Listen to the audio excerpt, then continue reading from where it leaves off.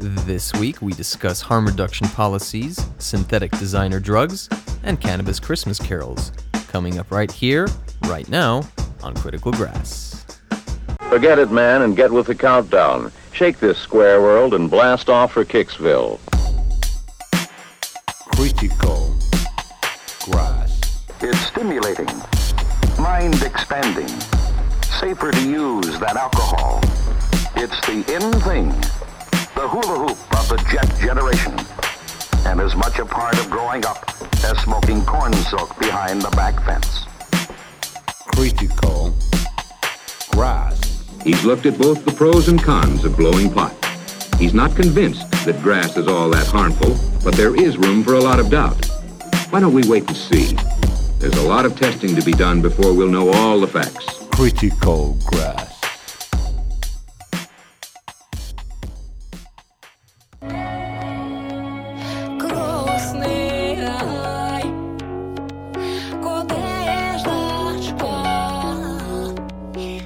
My name is Piotr Markielo. I'm from Belarus. I'm the communications director for Legalize Belarus Civic Education and Advocacy Campaign.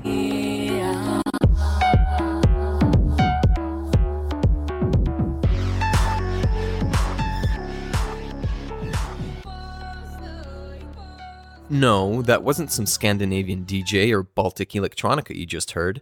That was the group Shuma out of Minsk, the capital of Belarus, which coincidentally is the home of this week's special guest, Mr. Piotr Markielo, who is the communications director of the Legalize Belarus Civic Education and Advocacy Campaign. The campaign is aimed at civic education about psychoactive substances and advocacy for the decriminalization of small amounts of controlled drugs in Belarus. Piotr used to study theoretical physics at the Belarusian State University, but was expelled twice in connection with his political views. Now, when I say special guest, I genuinely mean that, because first and foremost, Piotr is a very active and courageous organizer who, in his early 20s, has already campaigned for the reform of cannabis laws in various forms, including traveling to various European countries and speaking about his organization and its activities. How many 20-year-olds can put that on their curriculum vitae? And secondly, Piotr has already been arrested and detained several times for expressing his views on drugs and cannabis. Now, you don't meet many cannabis activists from Belarus, which, in case you haven't heard, is widely regarded as Europe's last dictatorship with very strict anti-drug laws. And Piotr is not afraid to put his freedom on the line to fight for something he deeply believes in. Also, as recently as just over a week ago, Legalize Belarus was celebrating the anniversary of its founding in an abandoned bunker, where they were raided by the special forces, who decided to bring assault weapons as well as some four-legged friends to the party. No drugs were found, though 27 people were arrested and subsequently released a few hours later. However, 6 of them were fined the equivalent of €2 for public drunkenness. I'm sure the Belarusian SWAT team put all that money towards something very nice for themselves, making their whole effort totally worth it. I met with Piotr at the Hemp Parade in Berlin, where he gave a speech at the end of the march, and I asked him about the beginnings of Legalize Belarus and his advocacy. Belarusian drug law is the harshest in Europe. Half of the whole number of prisoners are drug prisoners, the people that are convicted under a single article that regulates drugs. And most of these people are young people, and they are put in prison for 5, for 8, for 12 years. So this is like a mass incarceration going on in Belarus. And they are treated not as normal criminal prisoners, they are treated even worse. So they are forced to wear special stripes like Jews in Nazi camps. And basically our campaign started a year ago when we organized a Liberty bus for a group of students from Belarus to Berlin to Hemp Parade. So Piotr's actions were motivated out of solidarity with people who were put in jail for either using or possessing an illegal substance, some of whom are there for very small amounts of cannabis. What I found most disturbing in what he said, however, is the fact that the prison authorities in Belarus have a program of humiliation for drug offenders. As if that's what these people needed most, in addition to the lovely conditions they face while incarcerated. As Piotr noted, this type of punishment was also popular in Nazi Germany, where public humiliation of criminals and social undesirables was quite commonplace and encouraged by the state. A little ironic considering we were recording the interview in Berlin. Another place that springs to mind as far as humiliating prisoners goes is Arizona, home to America's most beloved sweetheart convicted criminal sheriff Joe Arpaio, who loved humiliating his inmates and was a fan of concentration camps so much that he set up his own little tent city for his inmates in the desert. What a hero. So Belarus is not alone in backwards and inhumane prison policies. But I have to admire Pyotr and his crew for sticking up for their fellow citizens, which, in an authoritarian place like Belarus, can seem downright scary. I was curious as to what early reactions were to not just his campaign, but to his organization and their mission in general. From the beginning of our campaign, we encountered lots of challenges. So Belarus is an authoritarian country, and we're not actually allowed to organize pickets. We're not allowed to speak openly about the issue. So when we tried to organize a first rally, like a first Belarusian parade for the legalization, it was 25th of December, like Christmas, and we made cannabis stars. So in Belarus we have a tradition.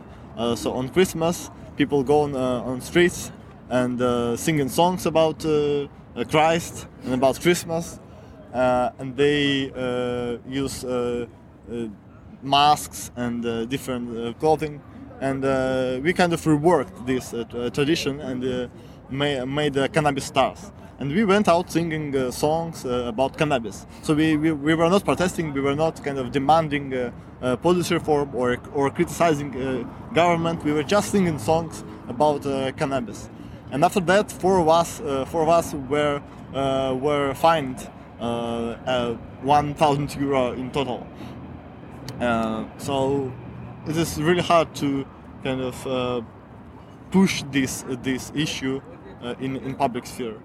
So a lighthearted awareness campaign, especially around the Christmas holidays, can land you a hefty fine of up to 1,000 euros, which is no small amount and can be hard on anyone's pocketbook, particularly if you're a student.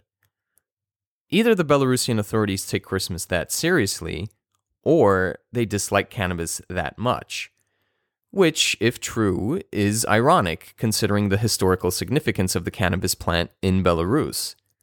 As recently as the 1950s, when Belarus was part of the Soviet Union, cannabis propaganda posters were everywhere, and you could still find Soviet pins and badges emblazoned with the title Master Cannabis Farmer. Before that, for hundreds of years, people in the area used cannabis to make butter and soap, and also used it in different forms for pain management, treating different skin conditions, animal feed, anti-parasite treatment in farm animals, just to name a few. But the country has not been immune to anti-cannabis propaganda either, and changing people's attitudes is no easy feat. I asked Pyotr how he thinks the issue should be approached in Belarus. The problem we are working on is not really a simple one. It's a very difficult and complex, and we kind of divide the problem into two spheres. One is connected with the government, with the drug policy, and that's why we do advocacy. We advocate for public reform, we collect signatures and stuff like that. And the other part is working with society, is changing people's opinion. And this is the hardest part, but that is what can lead to long-term change in the society. And that can ground that policy reform. According to Pyotr, it's public opinion that needs to change first. If you have the majority of society on your side, then implementing change on a higher level becomes that much easier. But could it work under the authoritarian regime of Lukashenko? I wanted to know what's currently allowed in the former Soviet Republic. Cannabis was used in industry, like hemp. It was used to produce tissue, right? It was used to produce oil. It was used to produce clothing. But now, even technical cannabis, hemp, is illegal in Belarus. Mm-hmm. So all products from cannabis that you can buy in Belarus that do not contain THC or CBD are imported from abroad. So even like technical cannabis is prohibited. And if the police find like one leaf of hemp in your herbarium, in your like album, you can face like 5 years in prison. And this is what happens actually. So pretty much every form of cannabis, even a dried leaf in your collection of plant specimens, is illegal and can land you some jail time. Unless you, of course, import industrial hemp products from abroad. Then somehow it stops being the devil's crop. Are there any other exceptions to this strange law? Seeds are legal, but because they do not contain any prohibited substance. And the law does not differentiate drugs by amount or type. So if so they can catch you with like 0.001 gram of marijuana, and that would be enough to put you in prison for 5 years or 8 years. Drugs are bad, okay? All drugs. Except for alcohol and tobacco, of course. The Belarusian government makes no distinction between cannabis, cocaine, heroin, or PCP. All are lumped together as quote-unquote drugs, and that's a big no-no.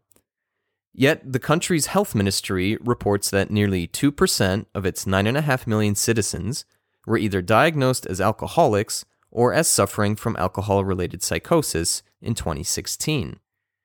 The Interior Ministry, on the other hand, has reported that some 25% of all crimes in Belarus are committed by intoxicated individuals. In cases of serious crimes, for example, robbery and murder, that number goes up to 80%. Alcohol also remains one of the major reasons for the country's high suicide rate. The government has admitted that alcoholism is a problem and has taken measures to curb consumption somewhat. For example, by banning the production of plonk, which is a cheap, low-quality wine made of fruit. But the policies have been inconsistent at best. Despite evidence that cannabis can help people treat addictions to various substances by, for example, alleviating pain or stimulating appetite and enhancing mood, all properties that can be indispensable to those in the throes of alcohol recovery, prohibition remains in place. However, this has given rise to another drug-related problem, namely the synthetic kind. In like 2011, lots of synthetic cannabinoids began to be produced in China and to be imported in Belarus and other countries. And by 2014, like the situation was really kind of critical. I know, because people are not educated about drugs. They don't know what is cannabis, what is synthetic cannabinoids. They don't know what they are using. So basically, these spices like K2, right? The synthetic cannabinoids were sold legally in kiosks, in small shops, and the government started to ban them. And in 1914, the president signed a decree kind of to strengthen the law regarding drugs. And after that, the situation has become even worse. So this kind of severe policy started in 2014. We now have a situation born out of ignorance. Young people in Belarus, much like in other countries with strict cannabis prohibition, including parts of the United States, were curious to try this forbidden fruit they kept hearing about. Thanks to a legal loophole, opportunists set up shop and started distributing synthetic designer drugs with names such as Spice or K2. Because they weren't actual cannabis, they were allowed to be distributed. However, they also didn't undergo any lab testing, and their effects on the human body were completely unknown. Since there is no quality control in the preparation and packaging of these substances, their overall safety ultimately is a wild guess. Party at your own peril, but hey, at least you're not breaking the law. Since coming onto the market, numerous lethal overdoses have been documented worldwide, and in 2010, the Polish government moved to shut down shops distributing these designer drugs and ban the substances entirely, though they still can be purchased with relative ease. And what took their place, might you ask? Well, none other than alcohol and tobacco shops. Because a few dozen deaths from these strange drugs is horrible, but several 100,000 deaths annually is totally cool because, tradition and tax money. The reason these designer drugs came into existence in the first place is prohibition itself. You cannot stop people from wanting to take substances, be they legal or illegal. And opportunists will set up shop wherever they smell a bit of money.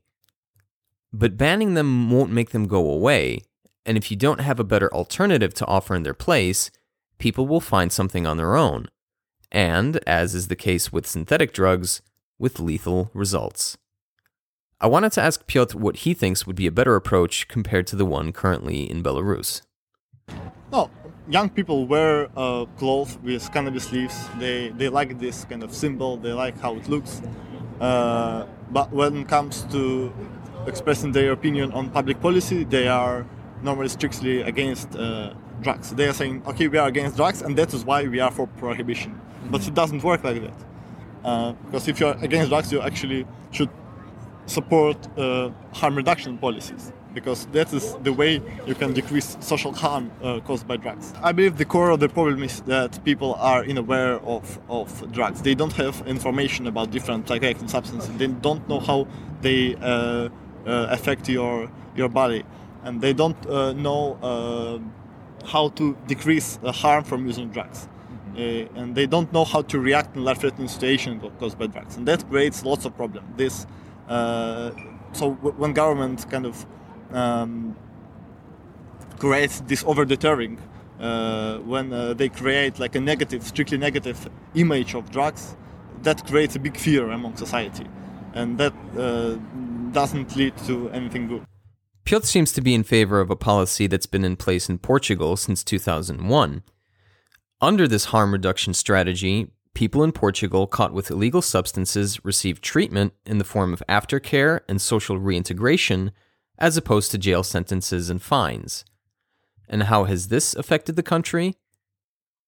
For starters, there's been an increased uptake of treatment, a reduction in new HIV diagnoses, a reduction in drug-related deaths, no increase in drug use observed among adults, a decline in drug use among adolescents and quote-unquote problematic users, a decrease in drug-related criminal justice workloads, meaning the police can focus on things like violent crime, decreased street value of most illicit drugs, and a decreased homicide rate. So social problems related to drugs obviously differ from country to country, but prohibiting substances seems to have the opposite effect, and Belarus could learn a thing or two from a country like Portugal, which is quite similar in terms of population size. But change very rarely comes from those at the top. In most cases, it usually comes from below when people put pressure on the ruling class. Given that Belarus is a stubborn, authoritarian country, it doesn't seem like those that govern are willing to listen or care about what its citizens have to say. But let's say that even in an authoritarian country like Belarus, the citizens become educated on cannabis and start demanding change. Who would they have to go through to see their demands become reality? Ministry of Internal Affairs is the biggest actually governmental organization. And if we consider Belarusian government as a criminal group, as a group of criminals, or as a group of criminal organization, in this way we can consider Ministry of Internal Affairs as the biggest and the most powerful institution of that kind. And they are very interested in keeping this policy because they get funding on this work, and they get salary increases with every new case they open. So they are very interested in keeping this policy. And actually, most of other governmental institutions that are somehow connected to the problem, they are supporting a softening of the law. So the government is mostly concerned with keeping the gravy train rolling. No surprise there. But it is a little surprising to hear that there are people in the Belarusian government that favor some easing of the laws, albeit quite small. Given the nature of the Lukashenko regime, however, it doesn't seem like anything will change soon, most certainly not on its own. Could legalization efforts in the US, Canada, and Western Europe potentially influence cannabis policy in Belarus? Belarus actually is stuck like 50 years behind kind of United States or other westernized countries. And it looks like if the regime is not changed, we won't kind of go further really quickly. So every new change is passed with lots of difficulties, with lots of protests from the officials. So no matter what happens elsewhere, it seems Belarus is going to keep doing what it's doing, the will of its citizens or outside pressure be damned.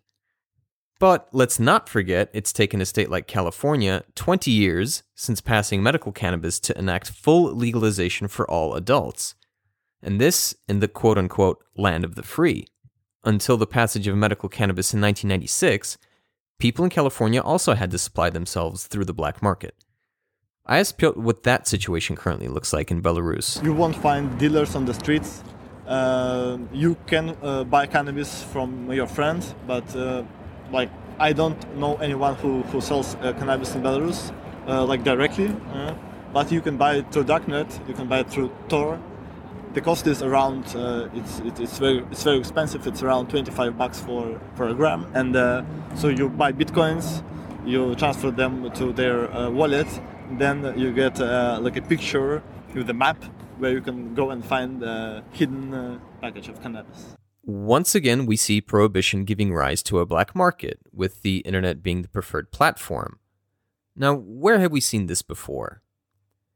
So someone in Belarus is profiting off of illegal cannabis sales. Do we have any idea who this might be? There are evidences that officials from the Ministry of Internal Affairs actually run these illegal shops, these illegal markets that sell drugs. The most vocal opponent to drugs is allegedly profiting off the sale of the very substance they're trying to keep illegal. Again, this seems incredibly familiar. If the government is complicit in this, and the citizens can see through their bullshit, why doesn't someone call them out? In authoritarian government, authorities don't listen to their citizens. They just don't care because they care about being in power and getting more and more money from the people, so they don't listen. Around 2 months ago, they've blocked our website, Legalized BY, for drug propaganda. And we asked why, where did you find this propaganda? And they showed us 10 pictures from our actions and from our educational events, educational lectures, where we just pose for the general photo. So, and they said, okay, this is drug propaganda. But these were just kind of journalistic pictures. Ah, yes, that's why. Authoritarian regimes don't care what others think, and that includes the press, who they believe it's perfectly normal to jail, beat, arrest, and censor. But isn't there an opposition somewhere? Surely there must be some politician in Minsk who has similar views on cannabis. So politicians are afraid of talking about this issue. They are turning away because they don't want to lose their supporters. But they don't need supporters if you don't have elections in Belarus. I talk about opposition kind of politicians. They are afraid of openly expressing their position on this topic. Actually, lots of people support us, but not publicly. So they come to me and say, okay, you're doing a great job, and this is very important. But we won't say it in public because this is how authoritarian society works. That is quite possibly the most discouraging and depressing thing to hear from an official, especially if it's something you care so deeply about. It's like saying, yes, you're right, I agree with you, I support you, but despite all the evidence you present, we just can't do it. Because it might upset the higher-ups. Maybe in the next life. So things don't look very bright in Belarus, at least while the current regime is in power. But no regime lasts forever, and even some of the most brutal ones occasionally throw their citizens a bone to keep them at bay. It does make me wonder, however, how organizations like Legalize Belarus keep fighting and don't give up.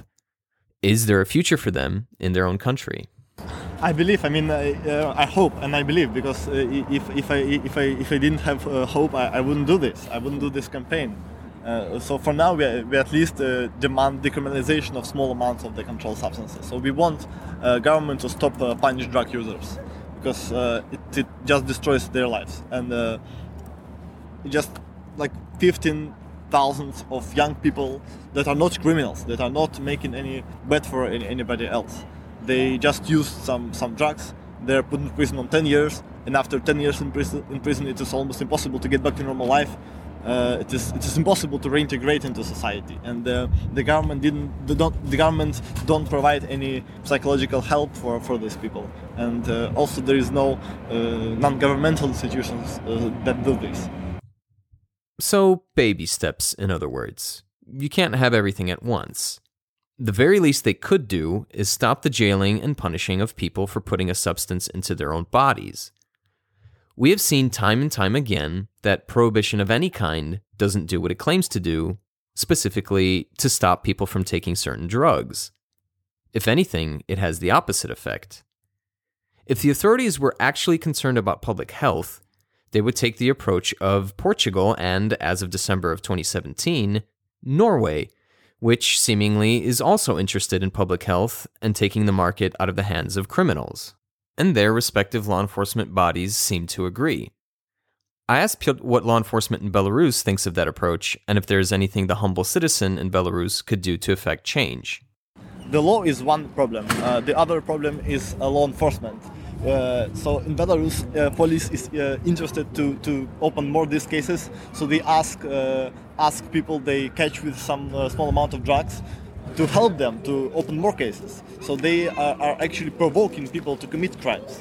They ask people to ask their friends to buy some stuff for them, and then they, instead of catching one person, they have like 5 or 10 new cases opened. So what can average citizen do for the movement, right? So what we are focusing on is drug education. We try to promote drug education in online and in local communities. So if they're interested, they can basically share this information. They can also organize like lectures and meetings in their cities, in their places, to talk about this, to talk about different psychoactive substances, about their effects, to talk about addictions and drug policies. And they can also sign a petition. Lots of stuff to do, actually. Despite the bleak prospects for even decriminalization under the current regime in Belarus, you can still help affect change in small ways. As the saying goes, little by little does the trick, even though it may seem like you're not making any progress whatsoever. Educate yourselves, and don't be afraid to talk to others and to educate them. That's the best hope for enacting any change anywhere. So where do we go if we want to get more information on Legalize Belarus? So we have a website, legalizebelarus.org, where we post news about what we do, where we put information about the problem. They can also donate via Bitcoin. And with that, we say farewell to this week's guest. Piotr Markilau. Okay, thank you so much for being here today. Keep fighting the good fight, and I wish you all the best for your organization in Belarus. Maybe in the future someday you get to have a hemp parade in the heart of Minsk. Fingers crossed. Thank you. Now, I have to admit, I really admired Piotr's energy and optimism, as it's not often you meet an activist from an authoritarian country. Not only did he decide to speak out against that regime, he's doing so on a topic that's still taboo in many other parts of the world, including places in the West. There were moments throughout the interview where I noticed a sense of despair, or at the very least frustration, in Piotr's reactions to my questions. And in those moments, I reminded myself of how relatively easy people have it in the West, and how giant of a challenge activists in Belarus have. And that's just dealing with free speech, not to mention any kind of drug policy reform. So again, I'd like to pay respect to Piotr and the people of Legalize Belarus for their courage in the face of an unforgiving and harsh government, and I encourage you to lend your support in any way you can, be it donations via Bitcoin, liking their Facebook page, or even just sending a friendly hello to let them know they aren't alone in this battle. Remember, kids, solidarity is our strength. That does it for episode number 5. Only 5 more to go before we hit double figures. If you enjoyed the podcast, feel free to share with others by tweeting, texting, messaging, and any other way you can. Tell your mother, tell your father, send a telegram. My name is Bogdan. I hope to see you next time. Do powodzenia.